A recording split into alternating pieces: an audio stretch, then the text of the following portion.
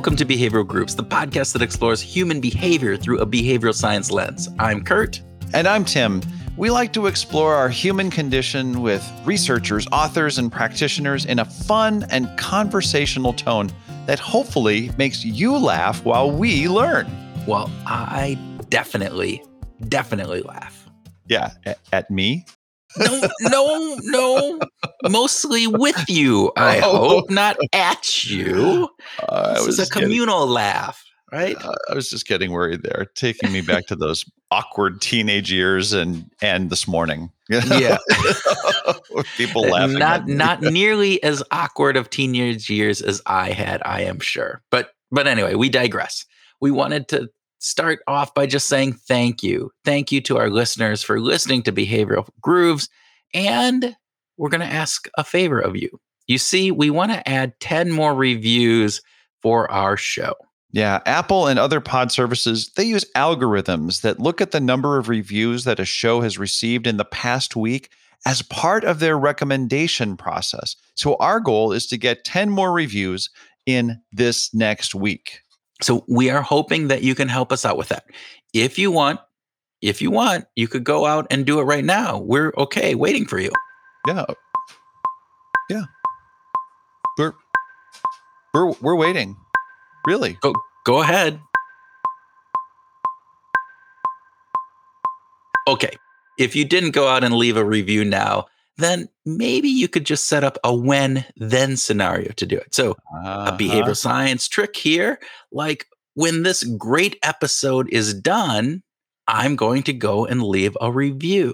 You might have that. Yeah, or it could be like before I brush my teeth tonight, I will go out and leave a review for Behavioral Grooves. Yeah. Or it could be, I think they got the idea. We can temptation bundle this. So leave a review while you're on the treadmill, because leaving a review would be so much fun and an indulgence. And you could be doing it while you're on the treadmill, which nobody likes to be on the treadmill. No, I was thinking you were going to go the other way, that we needed to have a temptation for people to do. So as you're leaving your review, you can eat that chocolate or have your bowl of ice cream. When you allow yourself to have a bowl of ice cream, you need to write a review for Behavioral Grooves. How about that? All kinds of wonderful ways of framing it. Yeah. Okay. All right. On with the show. Today's guest is Larry Senn, PhD and pioneer in the field of corporate culture. He founded Senn Delaney as a culture-shaping firm back in 1978, based on his principal finding that organization become shadows of their leaders. Larry works with CEO teams and organizations from top to bottom to create the behaviors needed to support strategies and enhance business results. Larry is the developer of the Mood Elevator, which is a way of exploring moods moment by moment. And he was recently named the father of corporate culture by CEO Forum magazine. Larry is a super positive person, and his energy is infectious in a good way. Aren't all moods contagious, basically? Yes, they are. So with that, sit back with your mood-altering drink of choice and listen to our conversation with Larry Senn.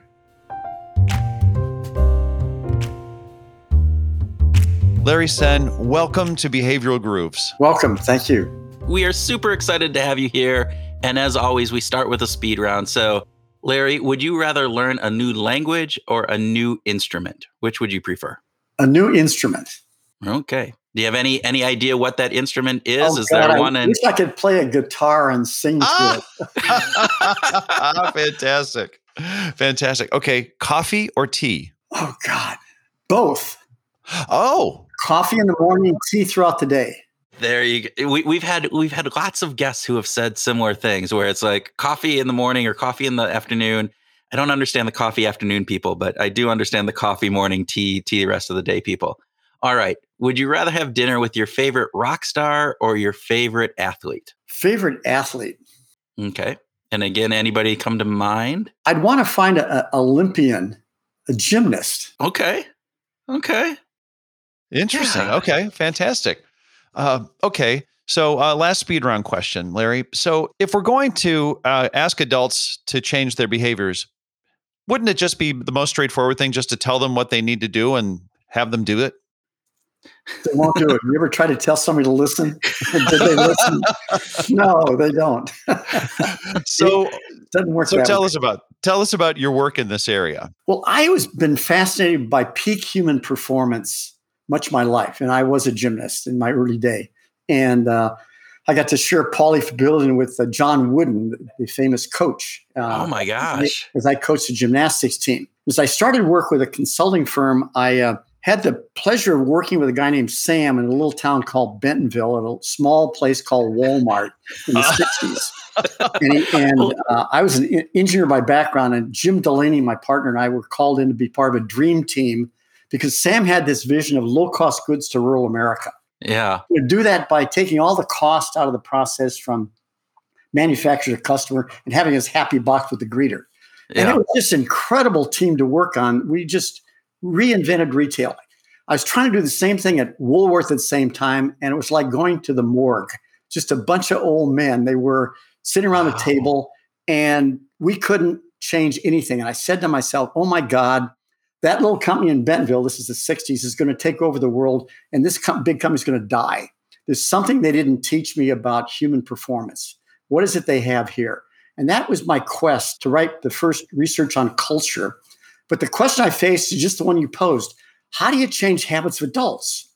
How do you take already successful people? And the finding of my dissertation was that you got to start at the top because of a phenomenon I discovered called shadow of the leader. A parent or a leader casts a shadow, and you can see it. And so the normal models of behavior change are what you described. You define it, you say, hey, everybody says you need to listen better. And they say, oh, yeah, I believe that. But do they listen? No. So how do you take successful adults who might be territorial, they might not be trusty, they might not be collaborative, all these things, and change it? And I ran upon an early social scientist, a guy named Kurt Lewin. And he had this theory about organizations, and he had this phrase that caught my attention. He said, when we're young, we're like a flowing river, and then we freeze. We freeze. You see people in life, you can almost see the era in which they freeze. Mm-hmm. And his theory was, unless they had epiphanies, unless you could unfreeze them, you couldn't change behavior. And I thought about that, and I said, oh my God, I'm an engineer by background. Why don't I engineer epiphanies around collaboration, around trust? And I built what's called an insight or aha-based learning model. You have to learn from the inside, because you think about people you know who've changed significantly in their life. They usually had some significant life event. Something happened that got their attention. And so how do you do that in a positive way? And that's really where our unfreezing methodology, which is at the core of our culture shaping work, came from. Fantastic. So how do you engineer epiphanies? I mean, it seems like an epiphany is one of those things that happens to you out of the blue, right? It's lightning striking. It's all of these different pieces. It doesn't feel like it should be able to be engineered, but it seems like you have a process for that. Well, a simple little example, and incidentally, you cannot describe an epiphany in a conversation. It's like trying to tell you what it's like to look out my window here and see the ocean. I can't describe it. But there are some simple ways. For example, a very simple one. At the beginning of our session, we have a segment called The Human Operating System. In fact, I've got a book called The Human Operating System, an Owner's Manual. And it describes phenomenon of human behavior. And one of those, we put a fairly long sentence on the screen. And we say, count the number of F's as in Frank. Okay? And then at the end, we say, okay, how much are you willing to bet you're right? And they're betting all kinds of money. They're right. They're wrong. They always miss things. So a human phenomenon is that we have blind spots. And then we put something else up and say, write what you see. And everybody writes something different. And we have selective perception. And they're going, oh my God, how did I miss that? And that might not be a bolt of lightning, but it does cause one to say, why? And then I say, well, the next time you're absolutely sure you're right, remember the F's. Because you probably missed something. Yeah. Remember that with your spouse. Remember that with your friends. Remember that at work. And that's just as simple, but we do hour-long epiphanies where we play a game where they're supposed to cooperate and they try to kill each other. and then what happens is it gains the epiphany. The model is this. You have to give them an insight, an aha, but then they have to reflect because that's what they do. And so we have them sit back, quiet music, journal. How was the way I played that game a mirror of my life? How do I do that at work and at home? Write that out, okay? And then share that with someone else. So this experience, reflect, share, then commit is the model we use to change behaviors. Does that make sense? Hey, everybody, we just want to break in here because we're going to do this a little different today with our grooving parts. And we wanted to groove specifically on epiphanies right now in the moment. So, Tim, what did you think about Larry's idea that you can engineer having these epiphanies? I love it. I love that he is also willing to say it's a lightning bolt, that there's an aspect of it that we're not going to we can't just create lightning bolts at any time we want to, but we can lay the foundation. We can lay out the prompting and the priming for how to get there with either good information or with some kind of an emotional connection. To me, it seemed to reminded me of our conversation with Jonathan Mann when he talked about, can you create an experience? And part of that experience is what we're anticipating, what we're expecting to go into. Part of it is the experience itself. And then, of course, another part of it is what we remember and how we recollect that experience. And so that epiphany, to me, is very similar. The epiphany can be prompted and primed, and the foundation for that can lead to an anticipation of what actually happens in the moment that we get that good information. I think it's a really powerful thing. Well, and I like the concept of showing people their own blind spots or showing them that you're sure about this, and yet we can demonstrate, and we can do that through these exercises that showcase, hey, you think it's one thing, but the person next to you thinks it's something else, and the other person across the room thinks it's something even different. And therefore, how do you reconcile that? How do you bring that back in, which then gets you, as Larry was saying, gets you to rethink all these things I'm certain about. And I loved, he said, that it's just that simple. And sometimes it's those simple pieces that drive that insight, drive that lightning bolt. And he said it doesn't need to be a lightning bolt, but it's this awareness that we are not always 100%. It's that confirmation bias maybe being a little bit questioned, a little bit of the dogma that we have being unveiled and lowering down some of the curtains that are hiding the thoughts that we go into and saying, hey, this isn't necessarily how it is. And I think the piece for me of this is, if I'm a business leader, what can I do with my team? What can I do with my organization to get them to bring those veils down, to get some of these aha moments, to get us thinking that the way that we thought about this may not be the right way. It might be, but let's at least explore that. And I thought that was really kind of cool. And I like the idea of engineering epiphanies. It's just a cool thought. That's excellent. We're going to take you back into our conversation with Larry. We're going to pick up more on Kurt Lewin and culture. Yeah, that's fantastic. I also want to go back to this aha moment that you have with Kurt Lewin, because yes, Kurt Nelson is a big fan of Kurt Lewin and also has a PhD, like you, has a PhD in organizational behavior. So you two are pretty much like blood brothers at this point. But Larry, being aware of Kurt Lewin's work was one thing, but to start to adapt it, this one comment, what was the catalyst that got you going down this path of using Kurt Lewin's work in your work and developing the tools that you did? Well, I'll get real personal with you then, okay? Because I'd been studying this thing called culture. I'd written my doctoral dissertation as the first study in the world on culture. I've been trying to form a model to do culture, and I couldn't quite figure out how to do that. And I was also a fairly unconscious, overly busy traveling consultant myself. And I had married my Sunday school sweetheart. We'd actually never even dated anybody else. We married in college. We had 3 beautiful little boys. And all of a sudden, the kids are starting to grow up. And my wife said, oh my God, I've been a good mother. I've been a good wife. I've been a good daughter. I never got mine. And she left me. And that just devastated me. That was my end. And coming out of that, I began to try to learn about myself. And I got involved in some human potential courses. And I was actually in one of those advanced courses. I actually ended up being co-owner of this human potential company. But I was in an advanced training doing a closed eye process, and I had this flash. Oh my God, you know more about culture than anybody else. And you're being deeply impacted in the inside. You're learning things about yourself. What if you could do this in business establishments? What if you could do this? They're using music, they're using reflective processes. Yeah. What if you transfer that? And I didn't know how to do training. I didn't know anything, but I knew there was something there. And that began development of the process, which became a company, which is, worked around the world in, 30 countries with 1 million people. Yeah. I mean, Kurt Lewin, again, he's one of my heroes from a behavioral science. A, has a great first name.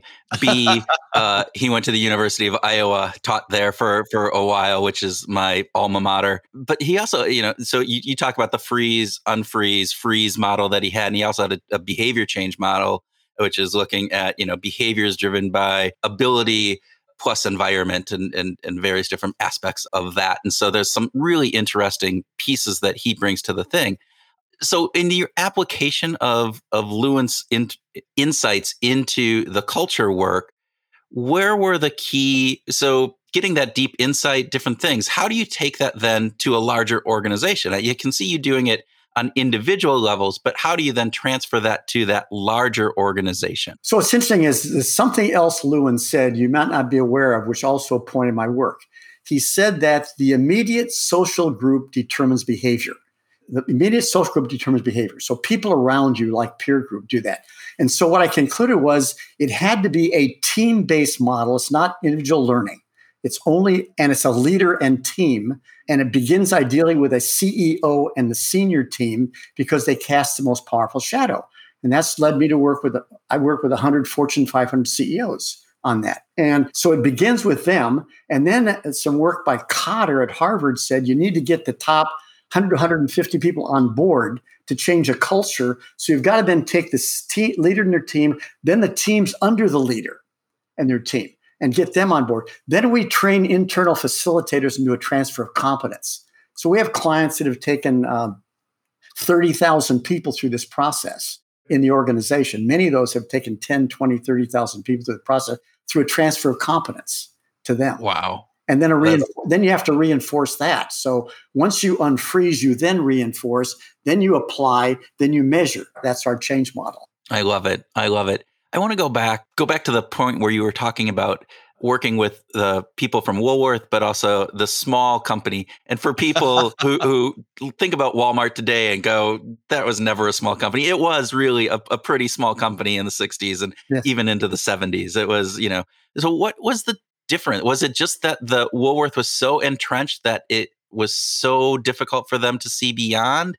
And Sam was still relatively, looking at things and trying to disrupt an entire industry? Was there something there? So another principle came out in that, and that is the power of purpose. I mean, I'm driven in my life today. I still work today because of purpose. I have a personal purpose, and that gets me up every morning.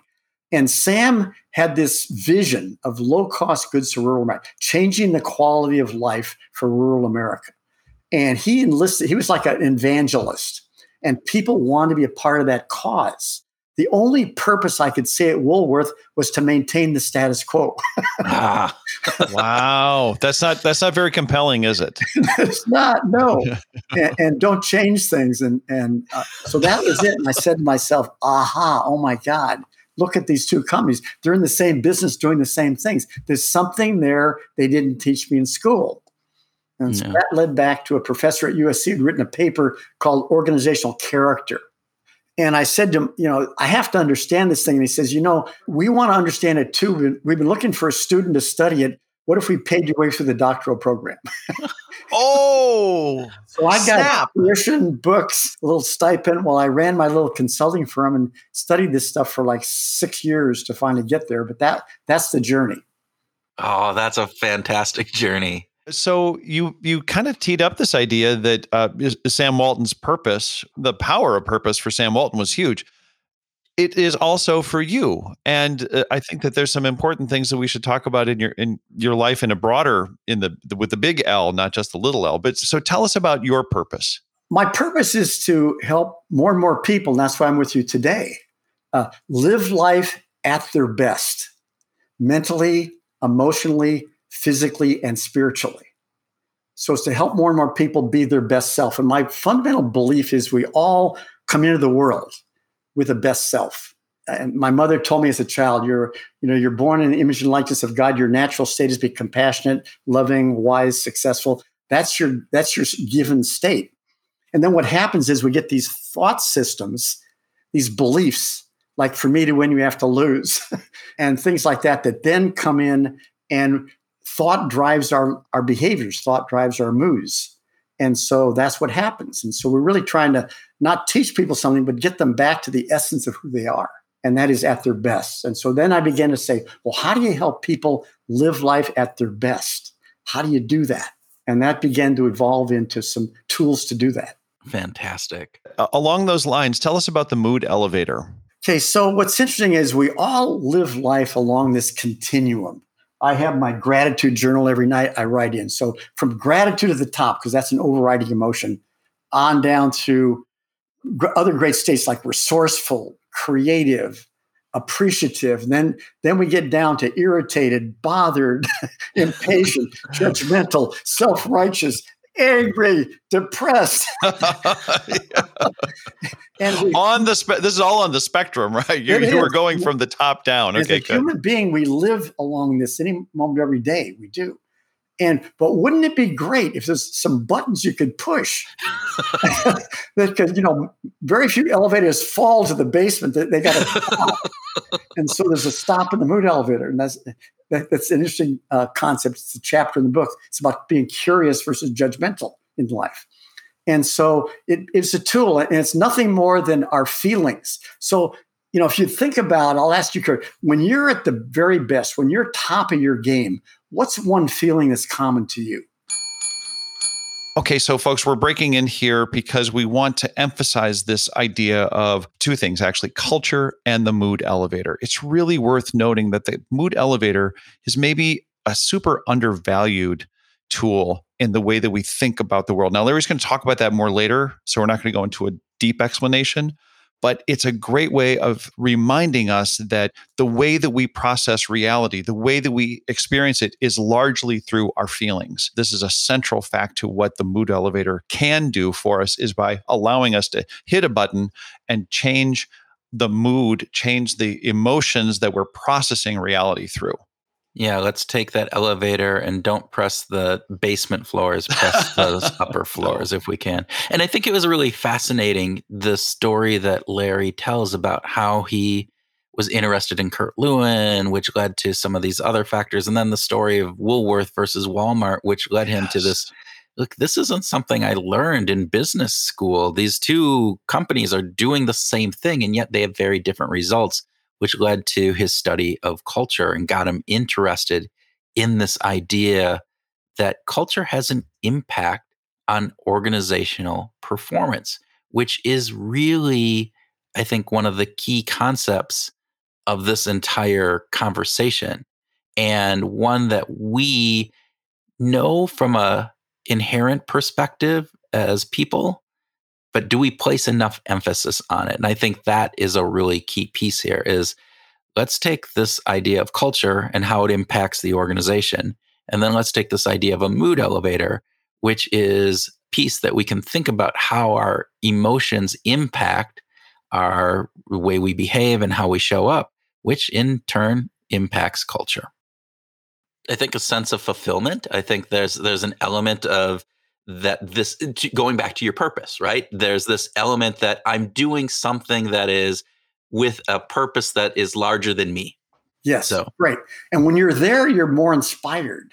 You're more creative. Your thoughts are flowing better. Ideas are dropping in. Okay, you're in the flow of life. Okay, but how about when you're really off your game? For example, I know I'm headed south when I start to get more easily irritated and bothered, when I get impatient, or then I start to get judgmental. I say, stop. and what's funny, I mean, not funny, but with my wife and myself, we have this little thing where often it is the spouse who can recognize that sooner than the other. And we will call each other, you're kind of grumpy today. And it's like, oh yeah, I guess I am, right? Yes. You don't even necessarily realize it, but you're like, you're shorter, you're you're more snippy. It takes a lot less to get that trigger to go, and you kind of respond in a way that you don't normally would just let that roll off your back. And so it's really nice, at least in my relationship, where we can call each other out, and we're it's okay. It's not like you're pointing fingers at that. It's like you're just making that aware for the other person. They go, oh yeah, all right, I need to figure out what's going on. So yeah, it's an interesting one in our relationship. Have you ever, or the listener might think about this, have you ever said something to a loved one you wish you could take back? No, the question is how many times has that have you ever sent an email you shouldn't have sent? Yeah. So I can guarantee you were down the mood elevator, because here's the thing to understand. Your thinking is always unreliable in the lower mood states. It's unreliable. And when you feel compelled to do something, you need to be able to catch that, because bite your tongue. So we have this deal. My wife and I got married in the 70s, when it was kind of tell it like it is, and don't go to bed at night with anything unsaid. And some nights she couldn't go to bed. But we both learned this together. I mean, she was part of the company for a time. And we made this deal. We would not take anything on if either of us were in the lower floor of the mood elevator. And I'll say, do you want to talk about it, honey? No, not right now. We can do it later. But later, it's just to kind of, by the way, gee, I didn't even know. And it scared the hell out of me, because the drama went out of our relationship. The fight and makeup it scared me. But I have this pretty tranquil, loving relationship, because we just understand that simple notion. Be aware when you're down.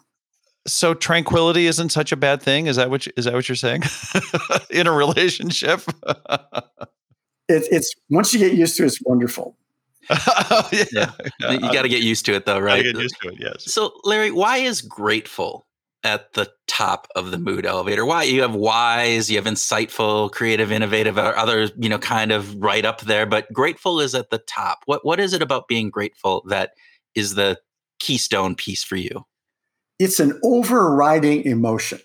Okay. When you are truly grateful, you cannot be angry. You cannot be resentful, because you have perspective on life. You realize how blessed you are. You realize the many things that you have in your life. And therefore, you're more magnanimous. You're calmer. You don't take things as personal. I would suggest that probably for business, I didn't put up. But the other one that might be up there is love. Love in the sense of agape. Love of mankind, love of people.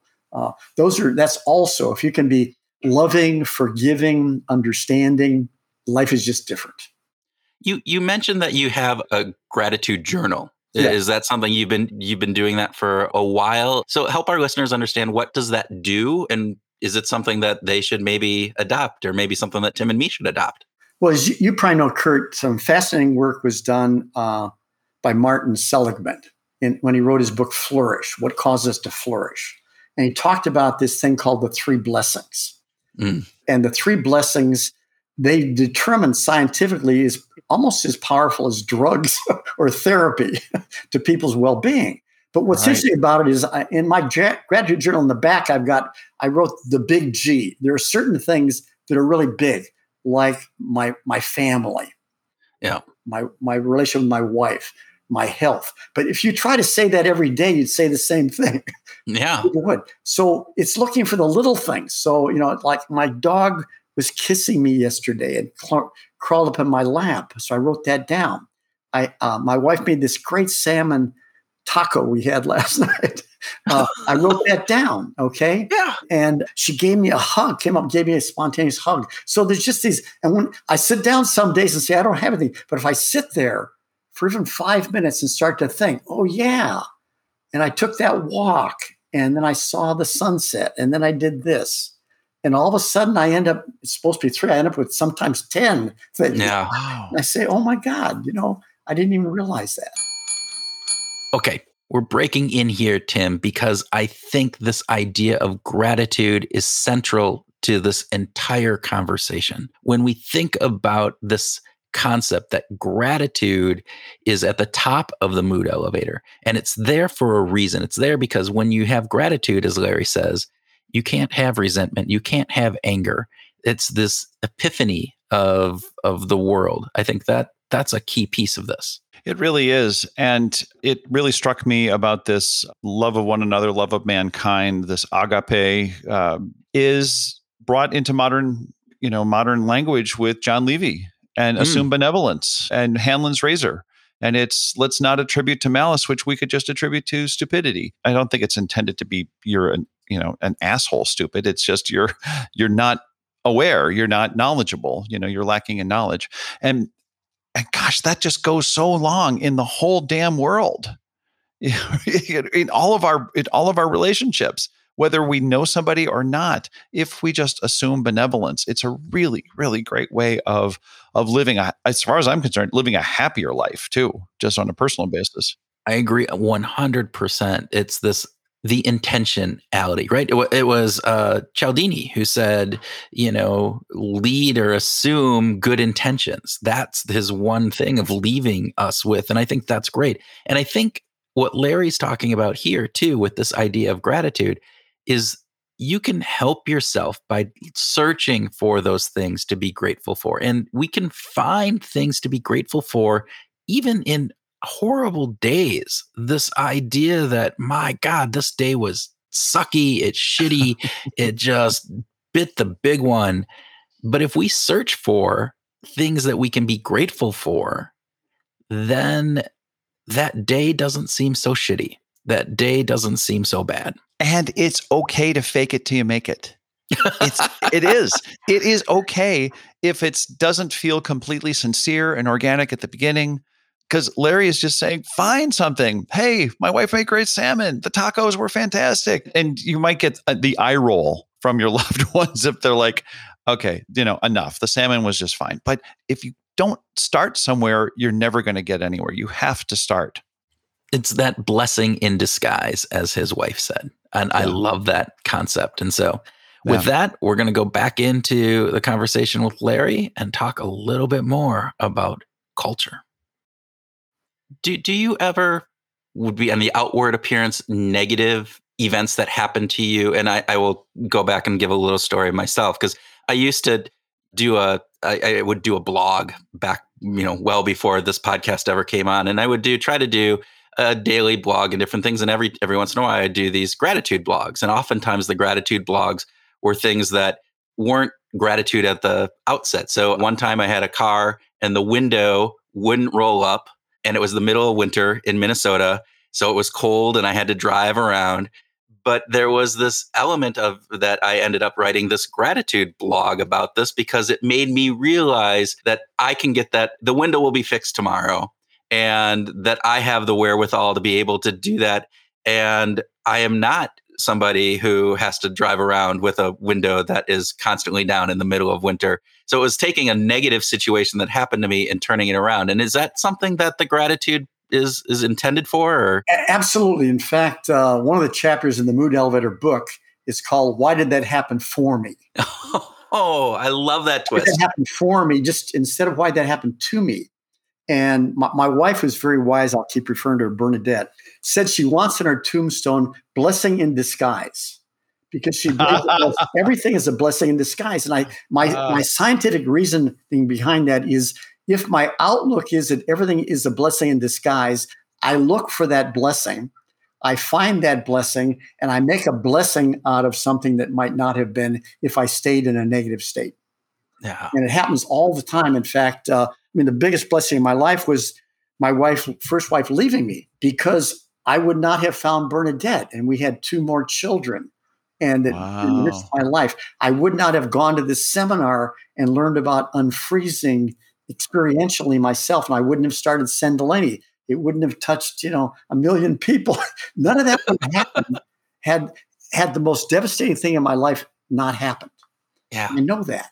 That is so fascinating. And I just got to stop for just a second and say thank you for just being this very incredibly open and candid and generous person that you are, because I think that I feel like while you've got these great words of wisdom, you're also conveying, you're living the life that you believe in. You are, struggling with, at the end of a day, struggling with a gratitude journal at first, and then coming up with 10 things. is just a great example of how challenging life can be, even just writing down good things. Yes. Yeah, it is. So I want to go back to the gratitude journal. And so is this something you do every single day? Are you completely consistent in this with a I am. daily? I'm sure I'm too tired some night and I fall down. But yes, it's there. It's just a routine. It's become a habit. It's a part of addiction for me. It is. Yeah. And so what kind of challenges do you encounter? I guess what I'm wondering is, what tips would you give people who want to start a gratitude journal? And what might be the barriers that would keep them from doing it? Like, oh, I don't have time, or, I'm too busy, or I'm too tired, or those kinds of things. How would you encourage people to actually get into it? The benefits, for one, I think just sitting there quietly and thinking about those things is a much more conducive state to go to sleep. Ah, yeah. Because usually the reason we don't go to sleep, we got all these thoughts. And I should talk, because our thinking drives our life. Mm. We're making a movie every moment of every day, and we're the director, we're the producer. And the movie is based on our thinking, because our thinking creates our reality. And so if I can be thinking of something, if I can force myself to think of some positive things that calms my mind down, make it happen. And so it's that. And the other thing is just be willing to look for just the little things. I tend not to eat desserts, but I've got this little jar. I've got these chocolate covered almonds. I pretend the almond is healthy. And I'll have a couple of those at night, and just that taste. So many things are it's funny. We start to write them down. A lot of things have to do with something I ate, even though I'm not a big food fan, but I do. But and then my family and my dog and my walks and nature. But just be willing to look for those little things. I, in a hotel, had a nice pillow. Okay, that's all right. Yeah. But it is those little things that really, we were talking with another person today. It was talking about little things in business can make a difference, right? He'd done some research with lawyers, and the really successful lawyers were ones that he had done this research that said, hey, it isn't always about the big things. It's like showing up on time. It's being, there and present when you're interacting with your client, and those little things. And I think that is very true with life as well. It isn't getting that big house. It's appreciating that, hey, I have a really good pillow. I have this, dog that licks me, and I appreciate that. But here's the science, I think, behind that. And that is that we talk a lot about, in our work, about the role of thought, that our thinking creates our behavior. So if we can have a gratitude perspective, if we can have this perspective in life, we don't ignore what isn't working, but if we can see it in the context of what we have, then our thinking goes to a more positive place. Our feelings go to a more positive place. We move up the mood elevator. Yeah. And so this understanding that we are the thinker and we are creating this. And if we can find ways to more often have thoughts, real sincere thoughts about our life, and acknowledge them, then we'll feel life that way.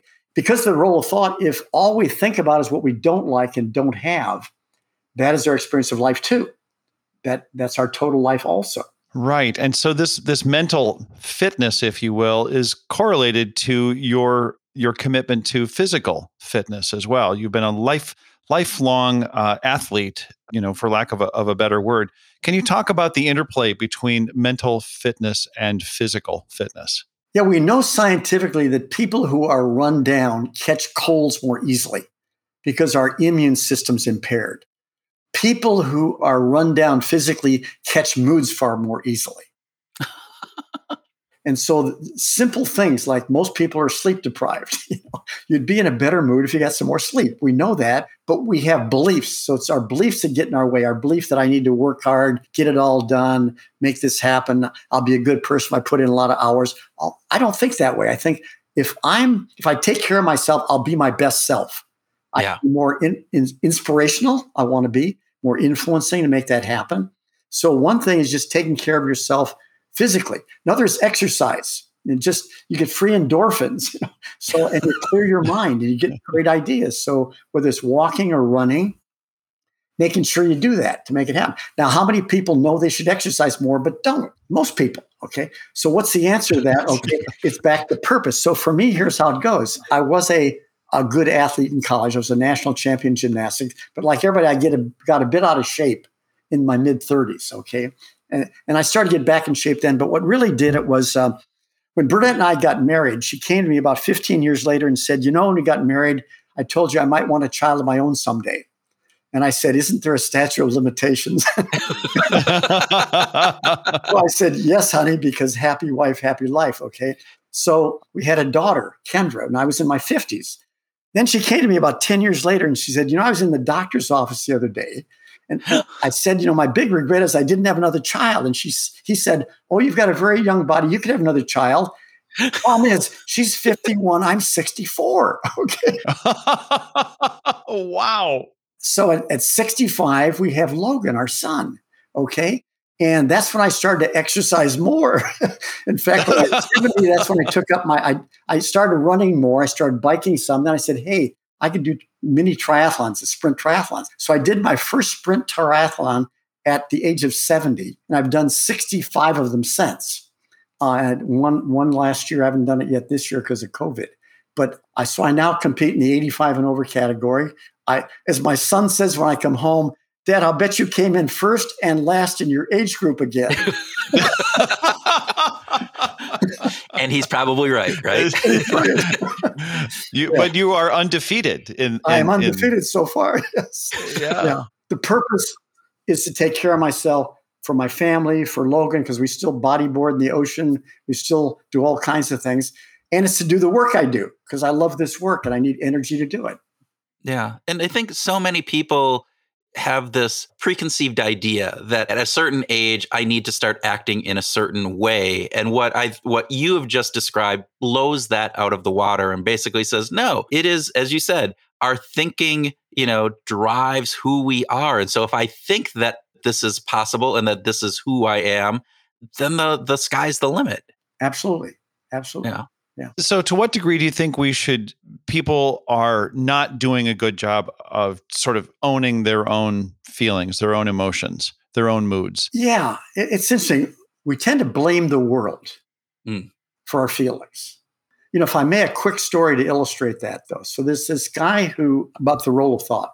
There's this guy he's about to leave work and his buddy tells him they're going to shut down his division of the business. He doesn't want to scare his wife, so he goes and sits on a park bench. And the first thing he does is get pretty depressed. His neighbor lost his job and lost his house. His kid wants to go to this college, so he's way down at the bottom. Then he starts getting mad at the company. Why would they do that? Then he says, well, wait a minute. This guy's always starting rumors. It's probably not even true. So he kind of goes up to neutral. Then he says, wait a minute. I hate this job. Maybe I can get a package and I can start my dog grooming business. That's what I want to do. And he starts to get excited about the future and really happy about that. Then a kid walks by and he says, why am I sitting on the bench here? When I go home, Johnny's going to run up and say, Dad, I love you. I'm a blessed man. So what caused him to ride that from depression, anger, neutrality to joy? Nothing but his thinking, his thoughts. So we blame the world on things, but really it's what we make of life. That's what it is. And we make of it in our thinking. Yeah. Larry Wilson, Pecos River founder and Wilson Learning founder, and wrote a great book, Play to Win, Not to Lose, was in a couple of his conferences. And he did a very similar kind of story of, this idea that, hey, ruminations that people have in the middle of the night, like, oh, my boss sent me a terse email. Okay, that means he doesn't like me. Oh, that means I'm going to get fired. Oh, that means that we're going to lose our house. Oh, then my wife is going to leave me. Then I'm going to be destitute and it just is this constant piece. And he said, look, if you can stop that play at the very beginning and not take it down those negative loops, you have a much better thing. And I think that's what you're saying about this mood elevator piece too. And am I correct in that? Absolutely. In fact, my nickname for that is living under the freeway in a cardboard box. There you go. And we once had a consultant, and she was newly hired, and she lived in Houston. So I decided to take her with her to meet the CEO I was going to meet. And she spent the night before thinking, I'm not a salesperson. I'm new here. I shouldn't have left my other job. I'm going to be fired. She says, in the morning, Larry, I was in a freeway in a cardboard box. There it is. There it is. Oh. Wow. Yeah. Wow. Larry, one last question on business. So taking this back into the corporate world, what do you see as the biggest problems facing corporate culture these days? And I don't know if COVID has impacted that or not, but what do you just see as the biggest culture issues within organizations? Well, what's interesting is that COVID itself has been, bad as it's been, has been an unfreezing event for most companies. It's blown away the thinking about work from home. It's blown away thinking about many things. And so companies actually find they're a little bit less bureaucratic. They're a little bit more authentic. They're a little bit less hierarchical. So hanging on to those is an important thing. The problem is that culture is such a deep-seated, unconscious behavior in organizations. It's a habit. It's a deep habit. And most processes to shape culture don't work because they move from the diagnose to the reinforce, and they skip the unfreeze. And so unless you have some way to get people's really attention, and so part of that is to have a great purpose and to work on purpose to make that happen. But part of it is really, you need to have some way to get people to really think more deeply about their habits and change those. And that's not how leaders are. I'm a leader. I'm supposed to have the answers. I'm a leader. I'm not supposed to make mistakes. I'm a leader. I'm supposed to be in charge. Beliefs, beliefs, beliefs. So the inability to shift beliefs and is the biggest thing they face. And the place they've got to do that at most is at the CEO level at the top, because that'll have the biggest impact. So Peter Drucker was attributed with that saying that culture eats strategy for lunch, right? Yeah, breakfast. That's right. Breakfast. For breakfast, excuse me. It's one of the meals. Yeah, right. And so to what degree do you agree with him? We actually have some data that proves he's right. In fact, CEOs today believe that culture is even more important than strategy to success, because you can't implement the strategy without the culture. And so I think the world has intellectually gotten to a place where it's actually, I think it was Malcolm Gladwell who said the tipping point.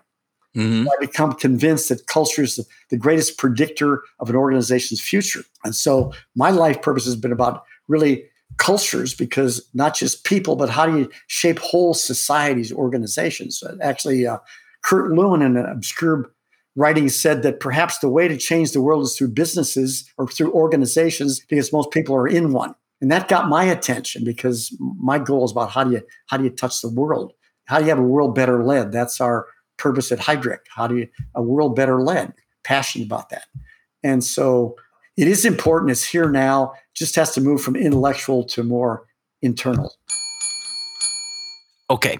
So Larry talks about culture here, but this was all predicated by this idea that our thinking creates our behaviors. And I thought that was really key to this, Tim. I thought that this idea that our thoughts impact our behavior is kind of a keystone piece of this entire conversation. It absolutely is. And to think that we're experiencing reality through the lens of our emotions, even though our emotions are being influenced unconsciously by culture and by the people, the relationships that we're working with, and where we're at in the day, and did we have coffee this morning, and 1,000 other things, right? We're still in that experience of being on the Zoom call with our boss and 5 associates, and we know that there's a culture, and this is the way that we talk within our culture, and we have this useful delusion, as Shankar Vedantam would say, that we're all buying into, that this is the way the culture works, and yet it's this loop, right? Yeah. While we're saying, well, our unconscious is processing, this is the way that we deal with our culture. It's influencing our emotions, which is then the lens that we're viewing how we're thinking about stuff. Which comes back to his part where he talked about our beliefs get in the way, right? It's our beliefs about what makes a good person. It's our beliefs about what makes a good culture. It's our beliefs about what makes this corporate work and different pieces.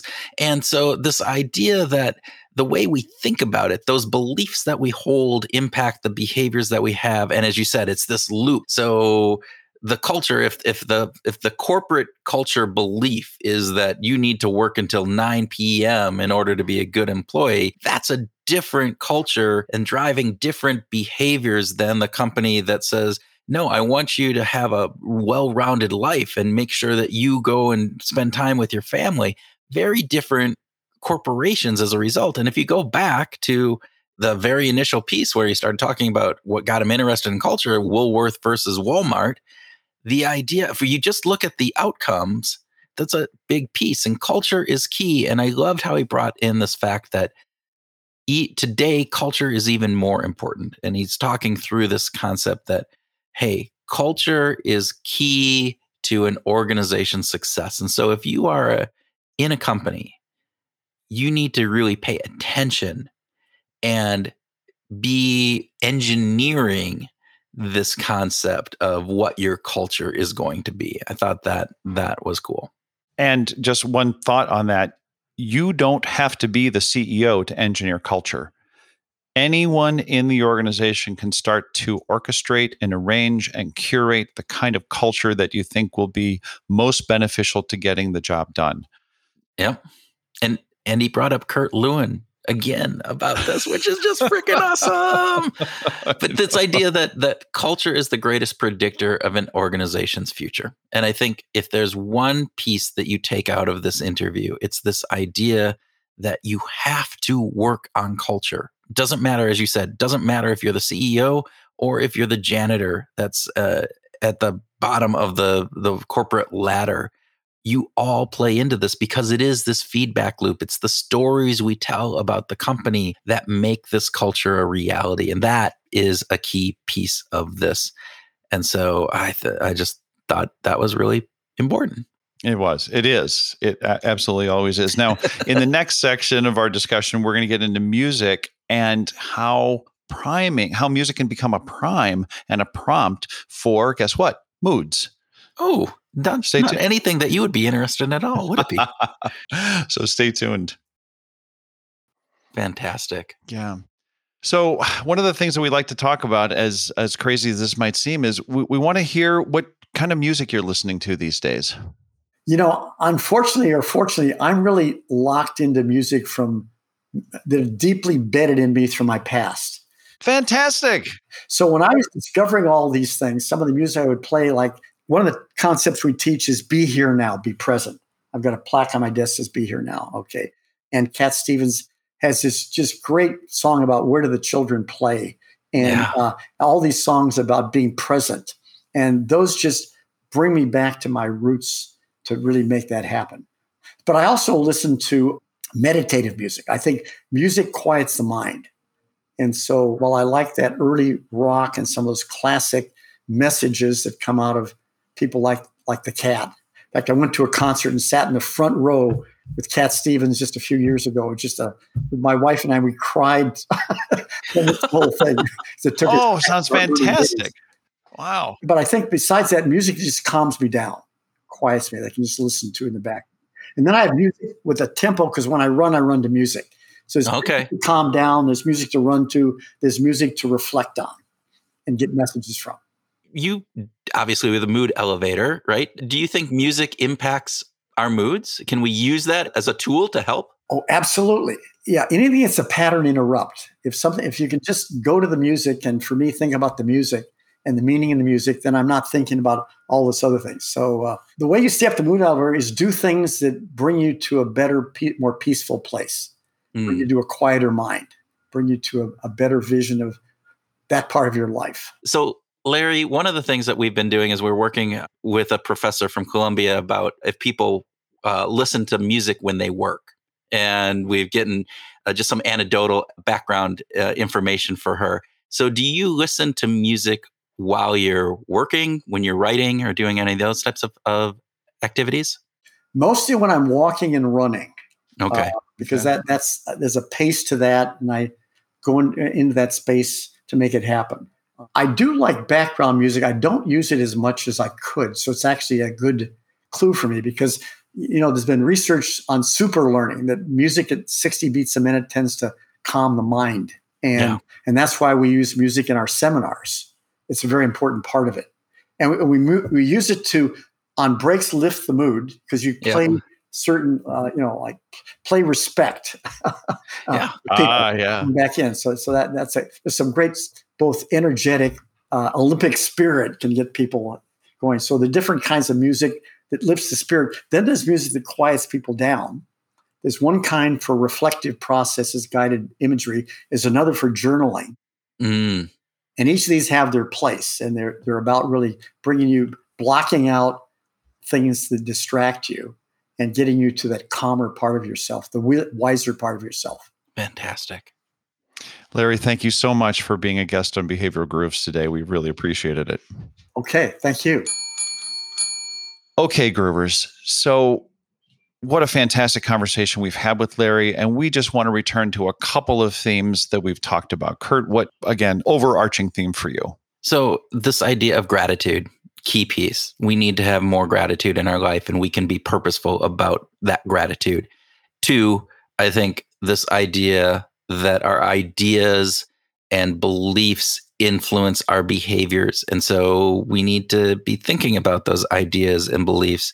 3, the mood elevator, this idea that our moods are there. But again, we can be thinking about our moods and therefore changing those moods, and all of that leading into the importance of culture and how culture is the key to an organization's success, more so than strategy, more so than a number of other factors. And if you're purposeful about building that culture, regardless of where you are in the organization, it's very positive as we move forward. That's a fantastic recap. I would only like to add one thing, and that is Larry's unique, really, truly unique aspect of his mind-body connection. Like the way he sees physicality connected to his thinking and his brain and his mind and how he processes the world. He's in a unique position. We're not all like that. But It's a good reminder to think about, if we're getting up and going to work every day, what's the physical condition of our body? And what's the musical condition that we are living in? Because that is a prime for all of these other factors that go into all of this. So, all right, with that, please, if you like this episode, leave us a review, share it with a friend, all of those fun things that we talk about every week. And with that, we hope you go out and find your groove this week.